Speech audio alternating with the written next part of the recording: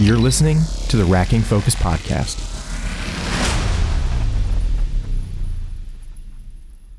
Welcome to the second episode of the Racking Focus Podcast. My name is Josiah Blizzard. And I'm John Doyle. And we're here today. We were planning to go see John Wick 3, but unfortunately John Wick 3 opens next week.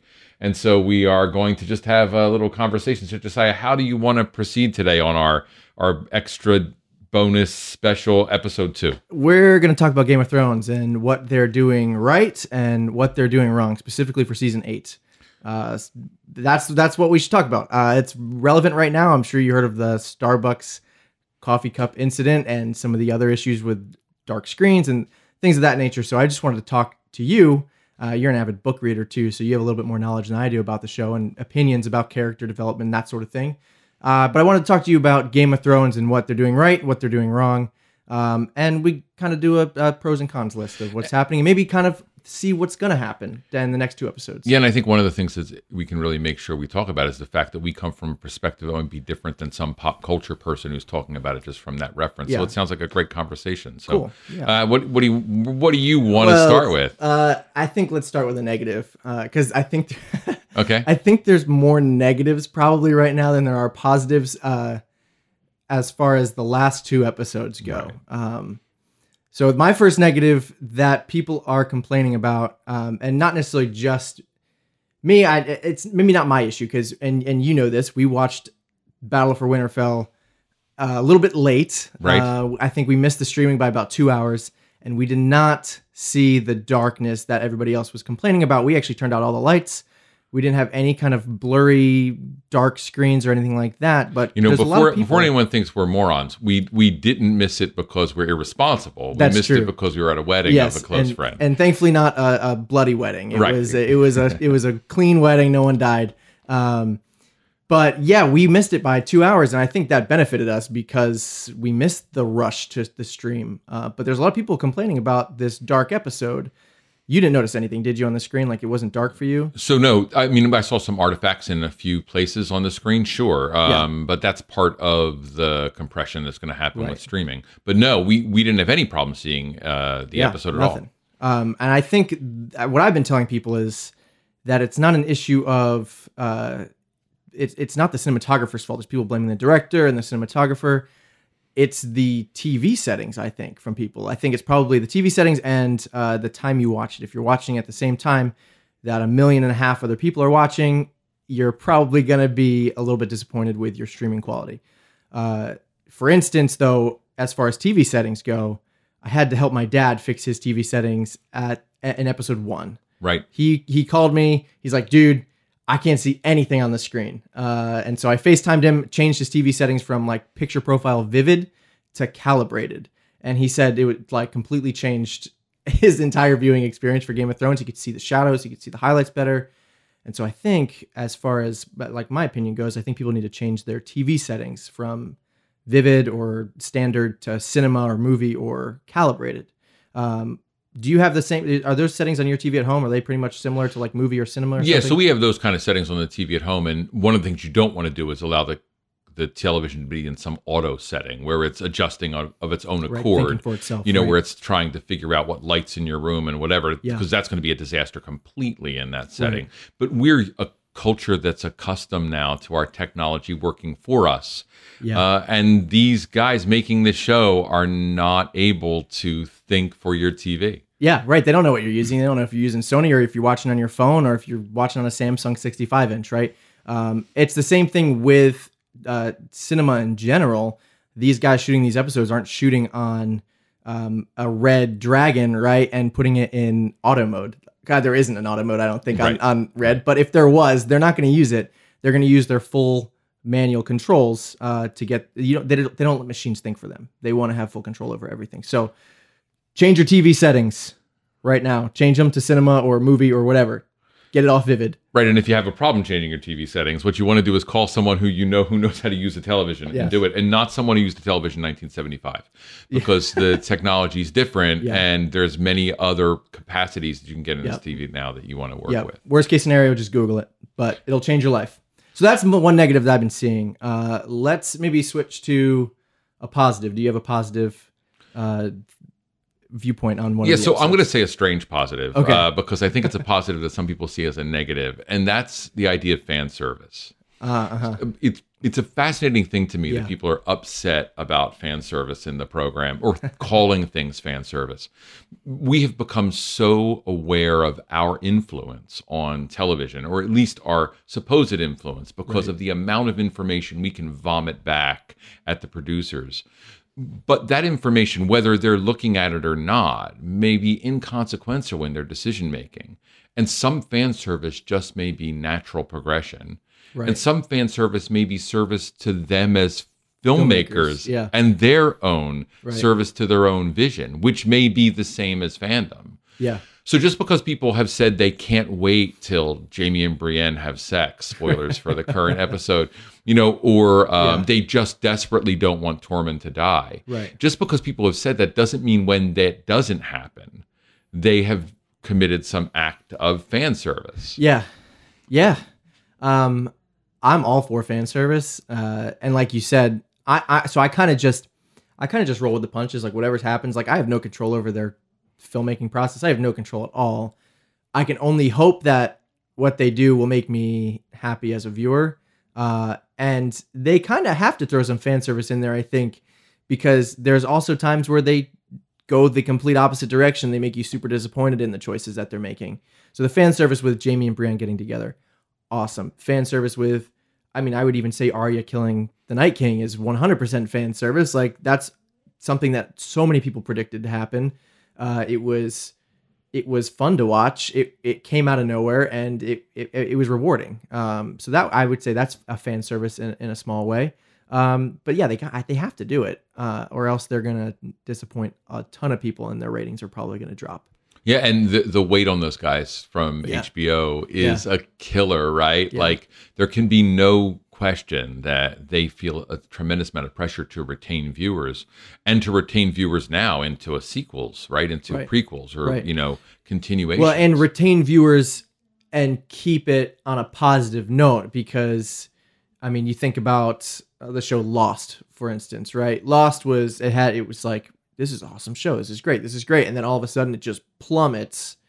And now Lost is kind of like, well, they botched it. They messed the whole thing up at the end. Like, what are they doing? So I think there's, like you said, so much pressure on the showrunners that they want to make sure people are happy with the show and they're ending on a solid note, even though there might be things that happen that disappoint the viewers in a way. And the only thing that I ever really worry about in relationship to that idea is whether or not the characters are acting well outside of their natural character arc. And we actually see events that aren't fan service in the show, where we see much more character disassociation than we do in those moments when people are doing things that may be called fan service. Jamie and Brienne are going to end up together in some way.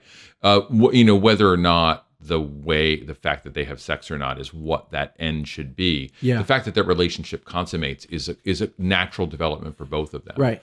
Maybe Daenerys being a bad leader is not a natural arc for her, and I'm much more concerned about when a character acts outside of its reasonable character development than I am about some moment that is. I would say then that's a negative, right? That's definitely something we just transitioned into a negative thing because I think there is definitely things that are happening that choices characters are making that aren't the choices they would normally make.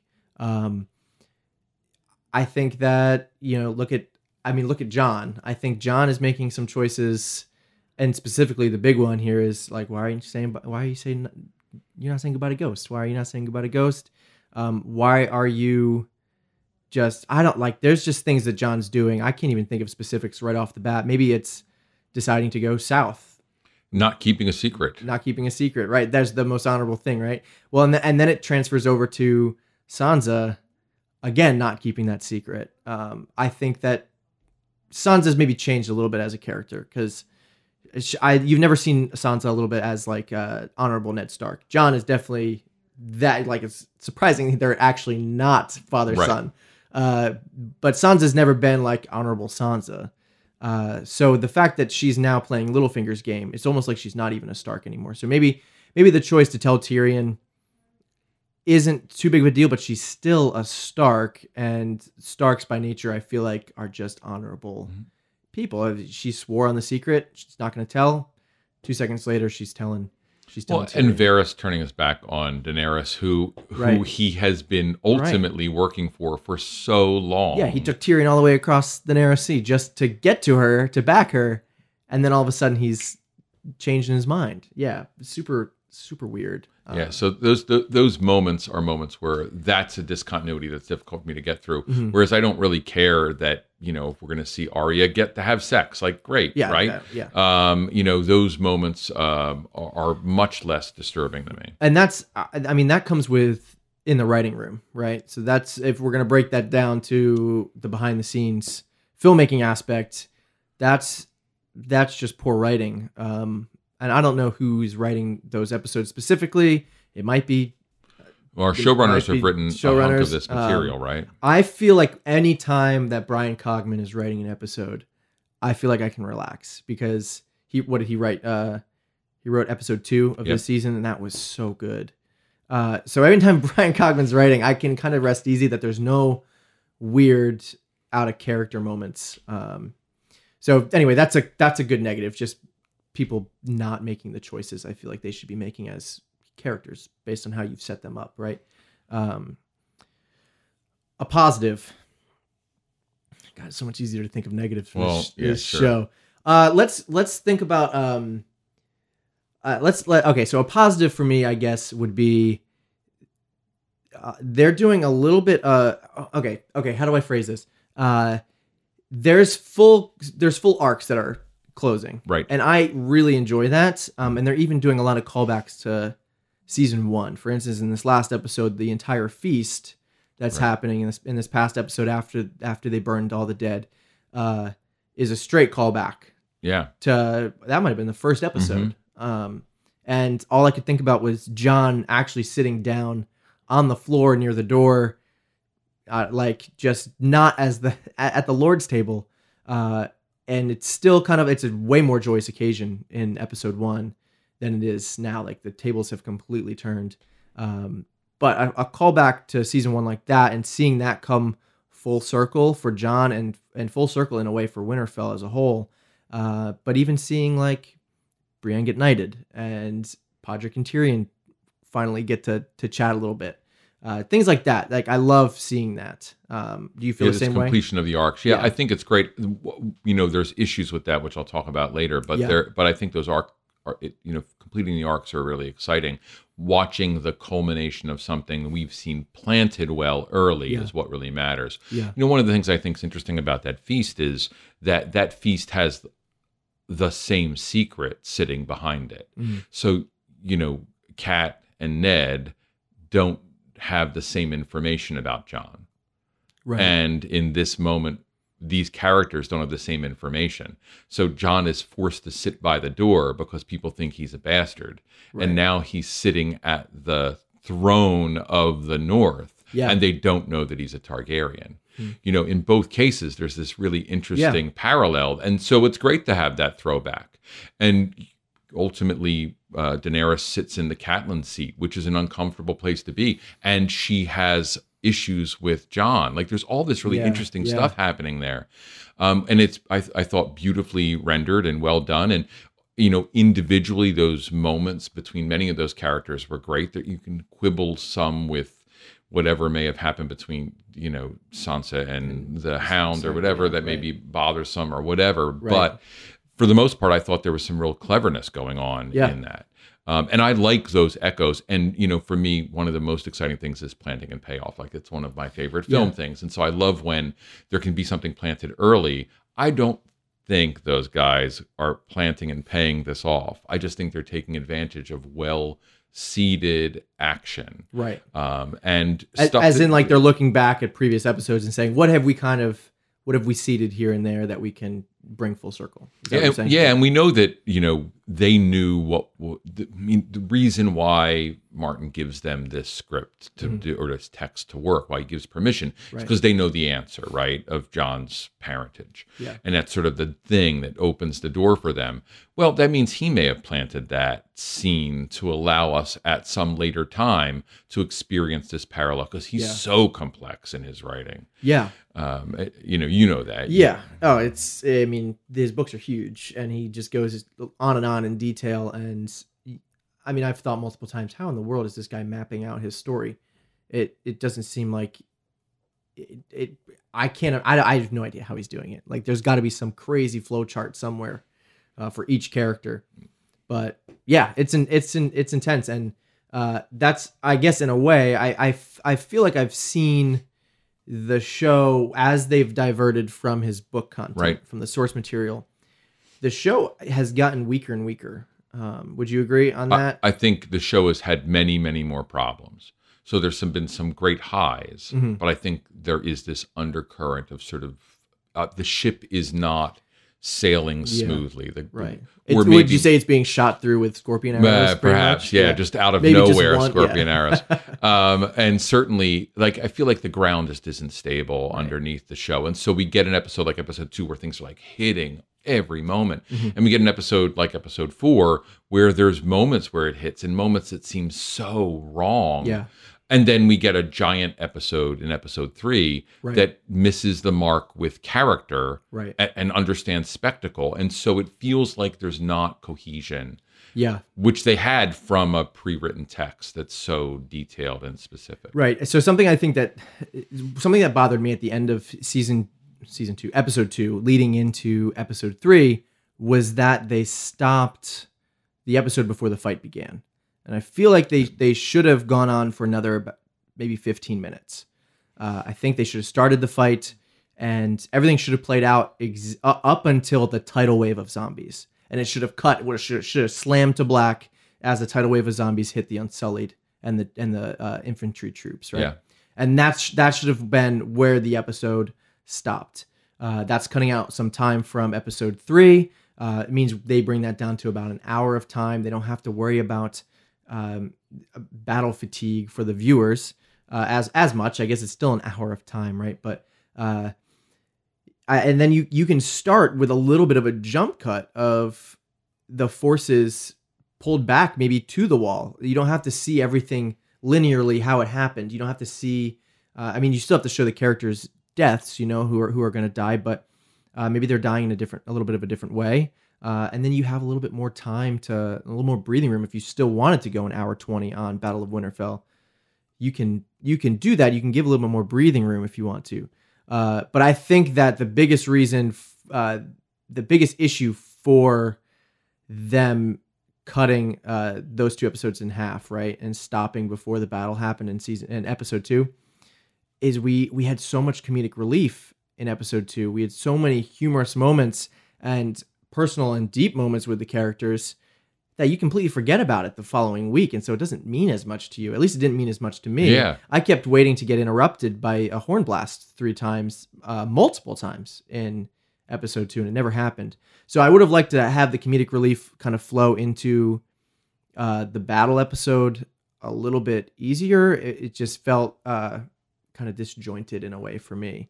And that idea of keeping the stakes really high is what they're thinking about, and that certainly works. And they were trying to play this idea of multiple film styles, right? So they're trying to do horror and action and whatever through the 80 minutes of the work. And one of the things that happens is we don't see that kind of entertainment anywhere. Yeah. Like when we watch, like the worst case scenario, a movie like Predator or something, where it's essentially like wall-to-wall violence, still has a big setup. We're not used to Endgame, for goodness sake. No matter, the last battle could be an hour long, but it's not 80 minutes. No. And that's a long time to experience, especially so many characters, the risk to their lives, so many characters' outcomes. And we care about a lot of these people, and we want to know what's happening to them. And then people had problems seeing, and so then it makes it completely chaotic. Whereas I think for me, I didn't have all of that same experience. Mm-hmm. And when I watched it, I asked some questions about problematic timing or whatever may have been there. Yeah. But in a rewatch and in afterthought, so many things break down. And this is actually, so you talked about this positive. I'm going to pull to a negative really seriously and talk about pacing and speed. So there are two television shows I want to reference, and then I'm going to go to Game of Thrones. The first is Farscape, which probably 3/4 of the people out there watching have no idea what it is. This spectacular show that your wife, my daughter Stephanie, and I watched regularly. A fantastic science fiction series that Sci-Fi Channel had running. And when they got to their 3rd season, they were renewed for a 4th and 5th season. And at the end of the 4th season, as they were finishing shooting, like the wrap of their shooting, they were told the 5th season was canceled. And they had ended on a cliffhanger. They had another season. Right. They were going to arc their way through to sort of almost the end of the story in a 5th season. Yeah. But they were canceled. Gotcha. A huge public outcry, and a movie gets made.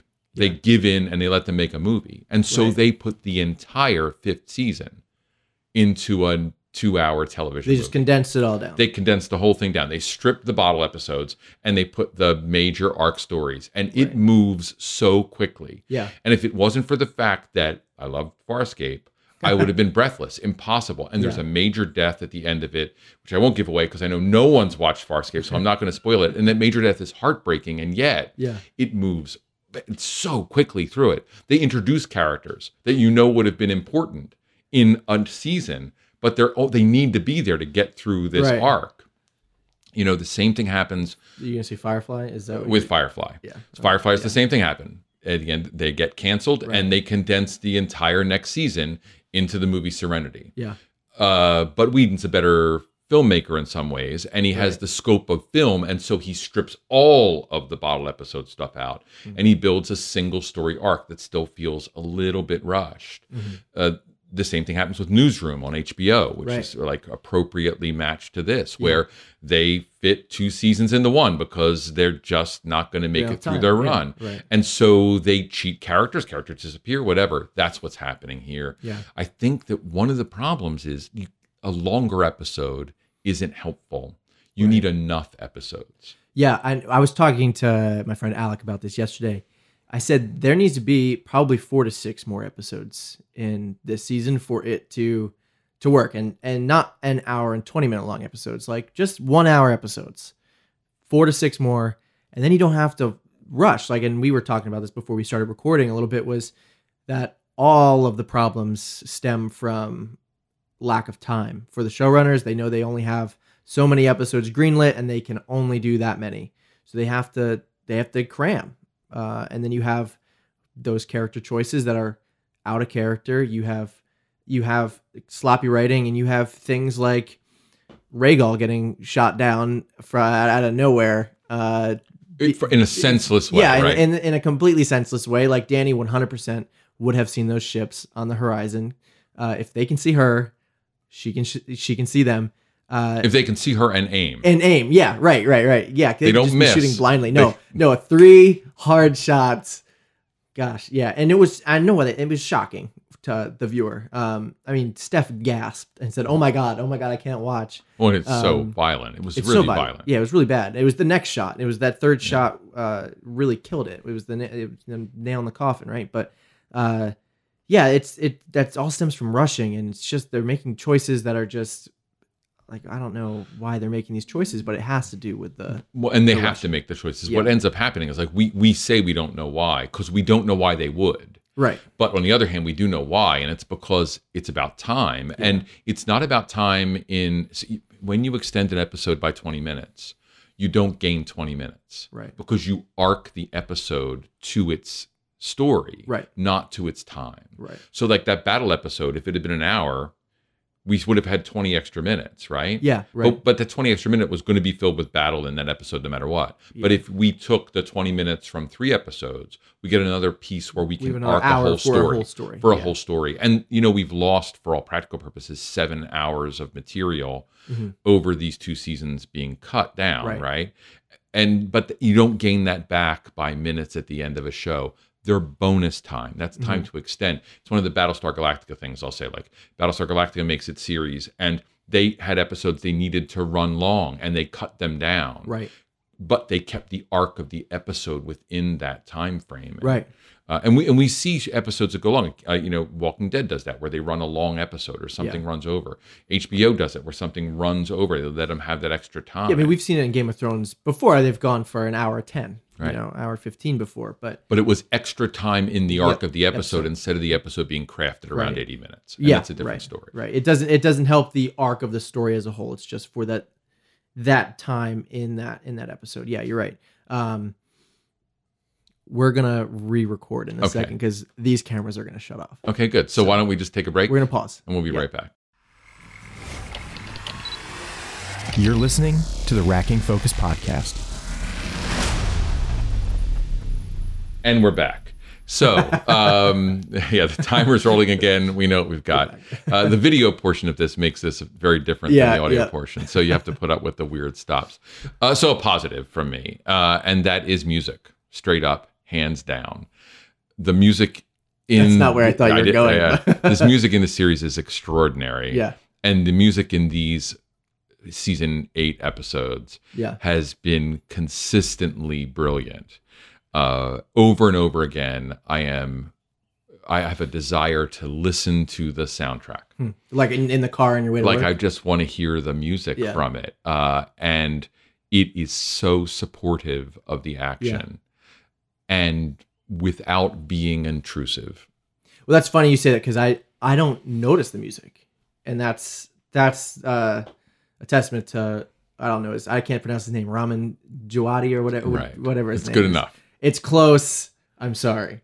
But yeah, he's brilliant. I mean, the soundtrack, the score throughout the entire series has been incredible. I mean, there's a reason that people you can hum it to yourself. One of the greatest theme songs of any television show. Yeah. And yet individually there's piece after piece, and I don't just mean like the big high pieces, where the killing of the Night King or the Sept explosion piece, that opening piece, that was it called, I don't remember the name of it, but those individual pieces, but like throughout, the music really does support and yet live as art. Yeah. And that's amazing to me. Yeah, no, I agree with that. And even not even just the score, but also the taking George's words and song lyrics that are in the book and translating them into music. Podrick's song and the song that we have Ed Sheeran sing for a little bit. Yes, indeed. And the Rains of Castamere. Rains of Castamere, obviously. Which is not one of those pieces that sits in your head. And you hear it and your stomach drops. Yep. And so for somebody to transfer lyrics on a page to the screen and write music to it and actually create something that feels like it should be in that world is just a testament to how great of a musician and composer and songwriter Ramin, I don't know. Well, and not more importantly, but equally important, the fact that he's been given the freedom artistically to do that, and that the show understands how to integrate that. Right. That to me is really critical, that they're not letting that music be lost. They're letting that be part of the active production of the piece. Yeah. Right. Which is great. Yeah, they give him free control, free reign to do whatever he wants to do for the most part. I'm sure there's things they tell him, hey, maybe change this to that. But the music is great. The music is great in the show. You said I was going to be able to dump into something based off of that topic, and I can't think of anything to dump into. What I want to ask you is, what were you thinking I was going to say? I thought you were going to go to Missandei. Really? I did. Well, go ahead. Tell me what you thought I was going to say, and then I'll. So Missandei's death. There's mixed reaction. Right. To I have on my death pool. In the dead pool I'm in is I have her dying. Flat out, she's dead. Didn't have her dying the way she did die. Right. I think that is the way she probably had to die to get the reaction out of Grey Worm and Danny that they wanted the viewers to have. Again, I think it's rushed. I think you could have kidnapped Missandei and it would have been fine if we had more time. I also think her death in a different way would have been fine at the hands of the Mountain or at Cersei or Euron, something like that. So from a pro perspective, a positive perspective, I think what they did there was good to advance the story. However, and along with that, I know. Okay, so there's a lot of reaction of like, okay, you put the once enslaved black woman back in chains and then cut her head off. And Westeros is a world of just white people. Like it's just white people, Caucasians. There's no Asians. There's no African Americans. The closest thing you have to diversity is Dorne, and they more so represent Caucasian Spaniards. Right. There's really nothing else. Everybody who is of diverse culture is over in Essos or on the Isle of North, where Missandei's from. Right. So, so there's a little bit of controversy, right? Of we put the one of two African Americans on the show back in chains and then killed her in front of everybody.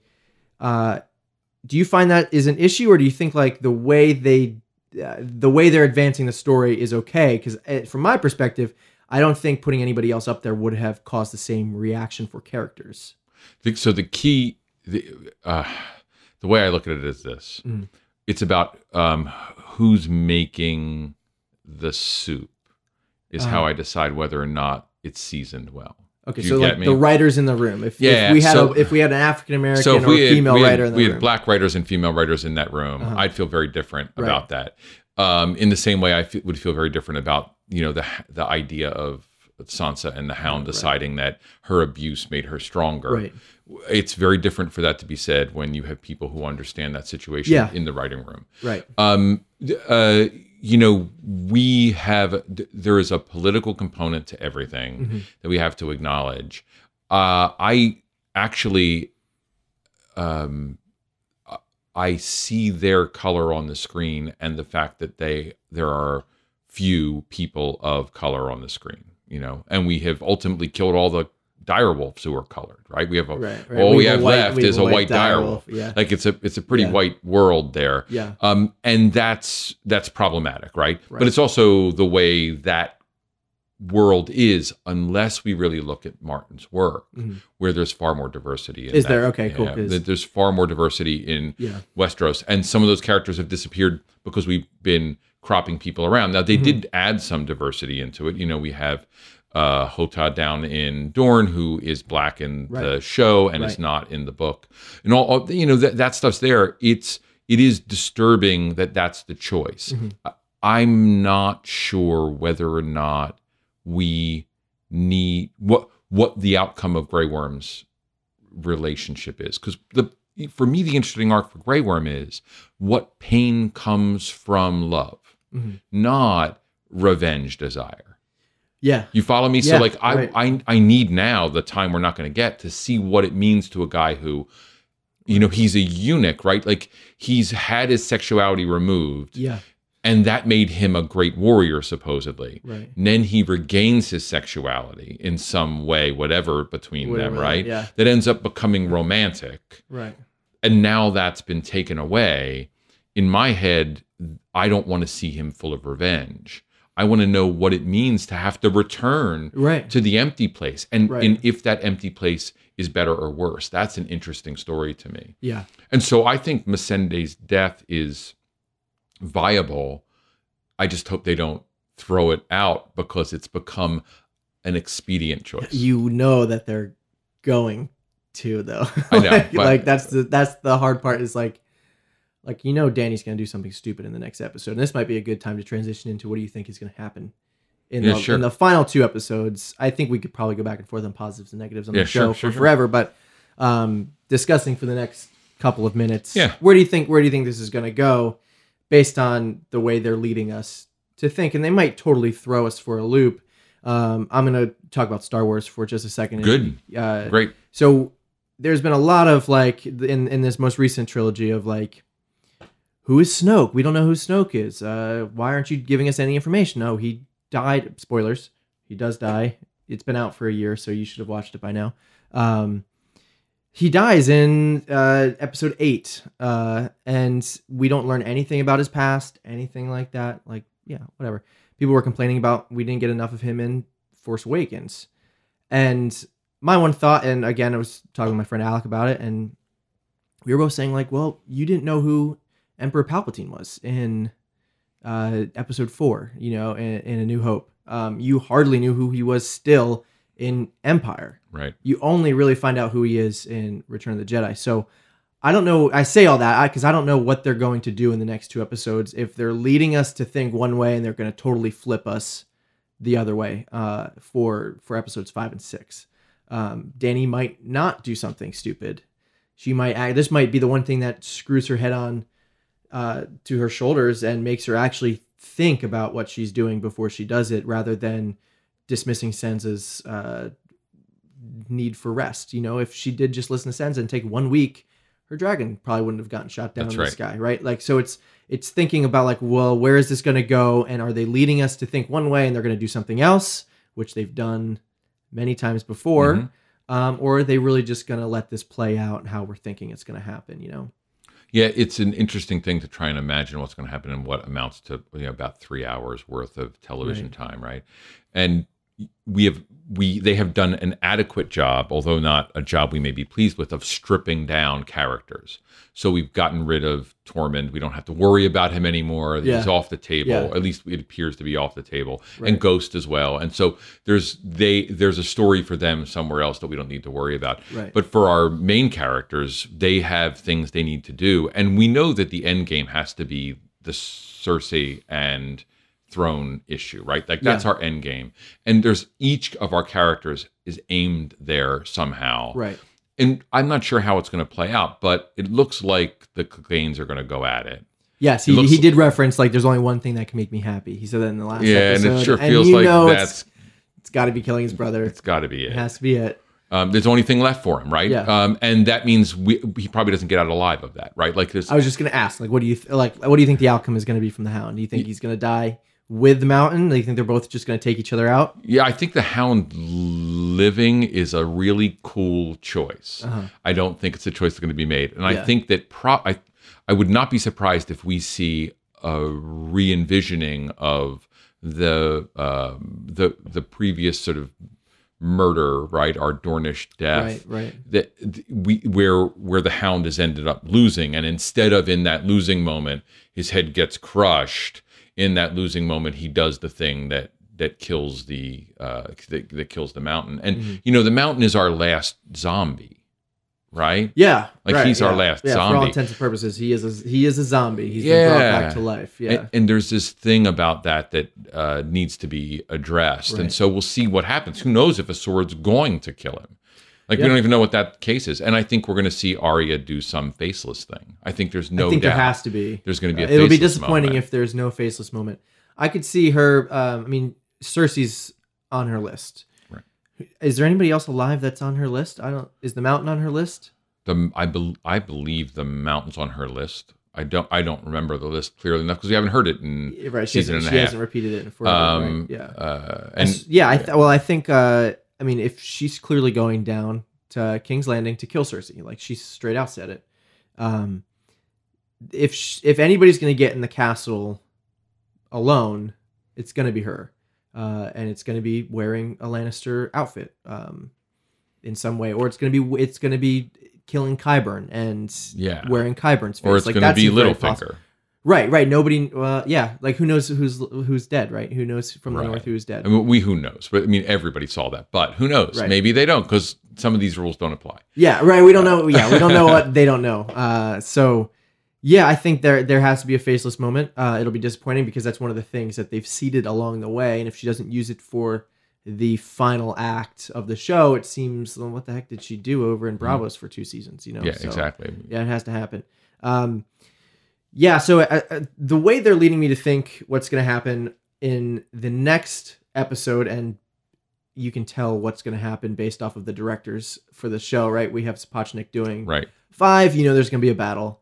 We're going to see some Golden Company versus Jon and Dany in the Unsullied. I don't know whoever is left. I have no idea who's left. I don't know how many Knights of the Vale are still here. I don't know how many Dothraki. I was surprised there were even Dothraki left, but there are.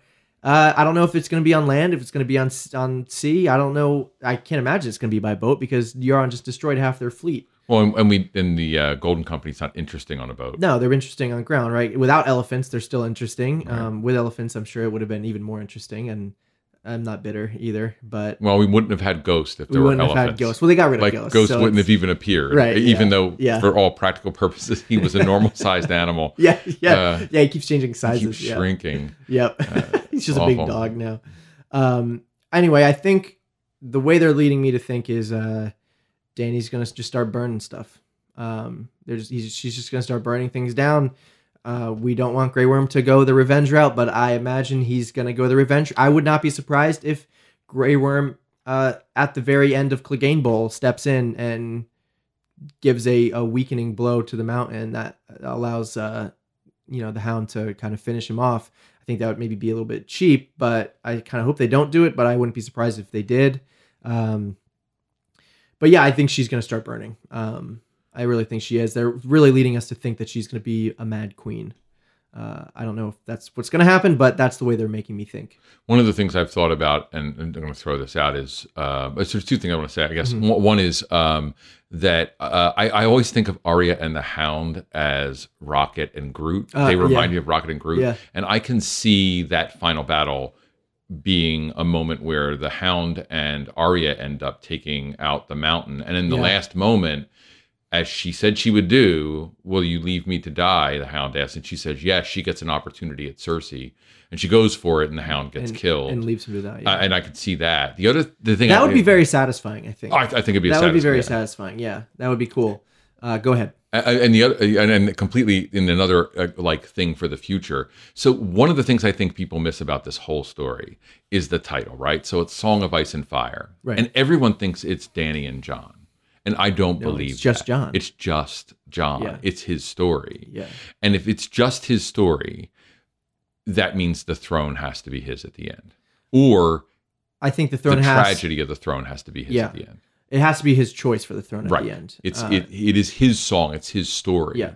And what he chooses to do is where the story ends. Yeah. No, I 100% agree. I haven't read all the books. I've only heard the theory. I think I watched season 1 to 3 in college, and I then heard the R+L=J theory. Right. Wasn't confirmed, and then I read the first book, and it was like, well, that 100%. Of course that's what it is. And it was at that moment when I learned of his lineage that I was like, oh, the Song of Ice and Fire is 100% Jon. He's Targaryen Stark, so it only makes sense for this to begin with Jon, as it did, as the underdog, almost in a literal sense, with Ghost being the runt of the litter and representing him. The underdog of the entire show, rising to become potentially the most powerful person in Westeros, and just as an overall theme, saying that it doesn't matter your status, how small you are. We've learned from Tyrion, all dwarves are bastards in their father's eyes, and he has obviously come in a similar arc to Jon. But as a theme, it doesn't matter how small, how down and out people think you are, like, you can still do huge things and lead people to great successes and just be a great person in general. Like, Jon is the most honorable person in the show now that Ned's been gone for 9 seasons or 7 seasons, however long Ned's been gone for. So yeah, like, I think it's going to end with him either choosing the throne or denying the throne or dying for the throne or for the realm, like, and making some other decision that creates a new system or whatever it may be that he does. Yeah, you talk about him being on this journey, and it's this crazy Luke Skywalker journey. Yeah, right. It's the hero's journey in some way. It's just so well masked that the thing that Martin understands is you can't just do that story. It's been told too many times. It's been told too many times, yeah. Because one of the complaints about Rey and the new trilogy is it's the same story. Right. But Jon's covering the same ground. The difference for me is that ground is covered through a different kind of darkness and through a world around it that isn't about his development. Yes. He's developing within the world, but it's not about his development. Right. And I mean, I know in the hero's journey, there's always that mentor figure. To me, that mentor figure was G.R. Mormont. Yeah, absolutely. And his death sealed that. There always has to be that death. It's Gandalf's death in Lord of the Rings for Frodo. It's Obi-Wan's death in New Hope, and it's Dumbledore's death in Harry Potter. Right. There always has to be that death of the mentor, and he got that with Jeor Mormont, and that's what led him to become Lord Commander. So I think it's interesting though. I don't see the whole series ending with an Iron Throne. I think it ends with his choice for the throne, but I think he's going to push it more towards a council or a group of people who are going to rule over Westeros collectively rather than a monarch being like a dictatorship, I think that they have reference to that too, because Dany witnessed it in Karth, I believe. They had the 13, I believe, right? And then they were all killed by blue-lipped warlocks, so that kind of was weird. He probably shouldn't have been on the council in the first place. He had blue lips and he was a warlock. Get him out of here.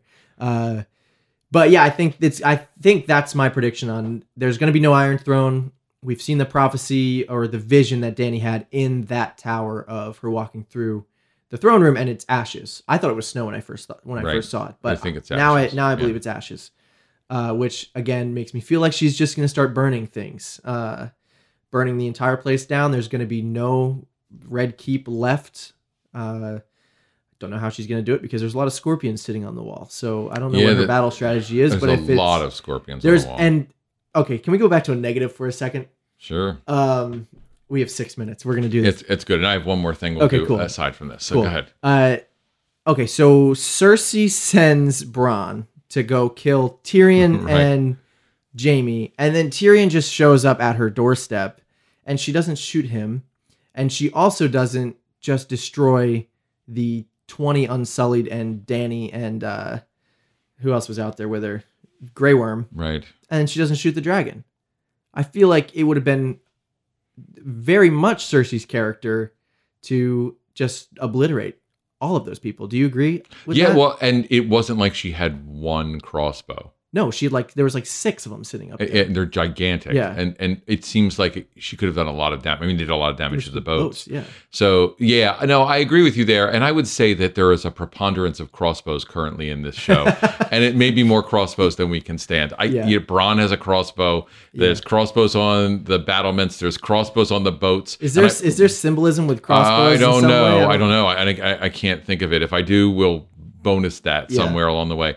I can't think of it at all. And I say that it takes a long time to load a crossbow. And that's a thing. But it's also, I mean, they're everywhere. In the show. They are the solution. And Qyburn had the ability somehow to upgrade, like very quickly upgrade and get them on boats. They're so big. And I wonder about the physics of the boats. Like, is there Do you not think an it would be action, top heavy? Or an action reaction? Like that giant bolt goes. Does the ship have to go back? I don't know. I don't know. It's all madness to me. And I don't know how he's aiming, and because he's sitting in the chair, right? He's sitting in this chair. Aiming well enough to hit a dragon 3 times, and there's no way it's just him shooting that. There must have been the other 2 arrows come from 2 other boats. Like that was my assumption. It has to be. But if it is Euron shooting those 3 shots, then it's completely implausible.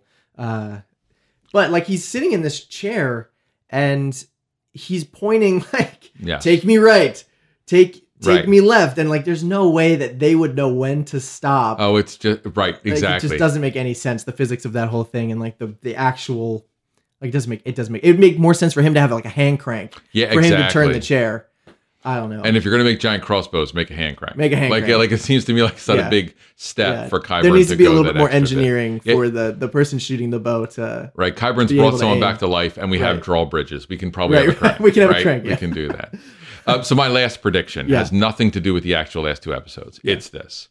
I think that we're going to see at least one more book in this series. I don't know whether we're going to see both. Martin's not young, and there's a lot of writing to do, and he writes slowly. But to some great extent, I believe that book has been held up after they got off book. Right. I think that thing may have been finished during the past year and a half. He's just been sitting on it, waiting for them. Because if he published it now, it would be in conflict plot-wise with what's happening. Right. And that conflict would hurt the book and the show. it doesn't help either one. Do you think there was an NDA signed somewhere? I would imagine somewhere George, along the way. Can't publish until the show's done. And you think about this, it could be an NDA. It could also be the publishing company saying, we're going to hold this because it's going to be confusion, and we're going to get a big boost because everyone's going to want Game of Thrones stuff, and the new prequel doesn't come out for a while. I already started rereading the first book. Yeah, here is the thing that you want to see the real story. That's a playable, as opposed to, you can't say that against the show. Right. That damages the show. But you can say it afterwards, and you can gain. So that we may see one, we may see two. I don't know. Well, let's hope he finishes. I hope for two. Yeah. I do. But if he finishes one, we probably get through the Night King, and that would be a satisfactory conclusion to the story. And so for me, that's what I think is going to happen. I think we're going to see that there. I agree. I think it's gonna come out in like a month after this show's done. Or the pre-sales will come out so they can get the numbers up, right? Like whatever it may be. Yeah. So it'll be a good summer for reading then, I guess. For sure. Cool. All right. I think we're done. Good chat. Well, let's close it out. We'll just wing it, I guess. Yeah, this is the second time closing it out, so let's see if we do it right. Thank you guys for watching the Racking Focus podcast, episode 2/bonus material. We would love for you to support us on Patreon and get at us on Twitter and Instagram. You can find us on Twitter at PodFocus and on Instagram at Racking Focus Podcast.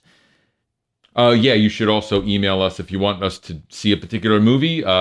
We need suggestions. Tonight could have been Detective Pikachu, which we avoided, so we did this instead. So if you want to do that, you can contact us at rackingfocuspod@gmail.com. Please follow us on Twitter. Please communicate with us across the board. You can visit us on Facebook as well. If you want to go to Facebook, you can read a blog post I wrote about the way that the episode 8.3 may have saved the film industry because of it being so dark. So there's lots more to hear from us, and we're glad you're listening. We are actually going to see John Wick 3 next week. It was supposed to be this week. It's going to be next week. So if you haven't watched John Wick 1 and 2, go watch those. And we are going to have a little break in between recording next week. We would love for you to tweet at us your thoughts for John Wick 3. So if you see John Wick 3 on opening or the second night, tweet to us or email us. Give us some content we can respond to as we sit in our second focus point on Sunday after we've seen the show and had a conversation. Yep. As always, thank you guys for watching Racking Focus Podcast or listening to Racking Focus Podcast. You can find us on YouTube and wherever podcasts are available. And we will catch you guys next time. Take care. Thanks for listening to the Racking Focus Podcast.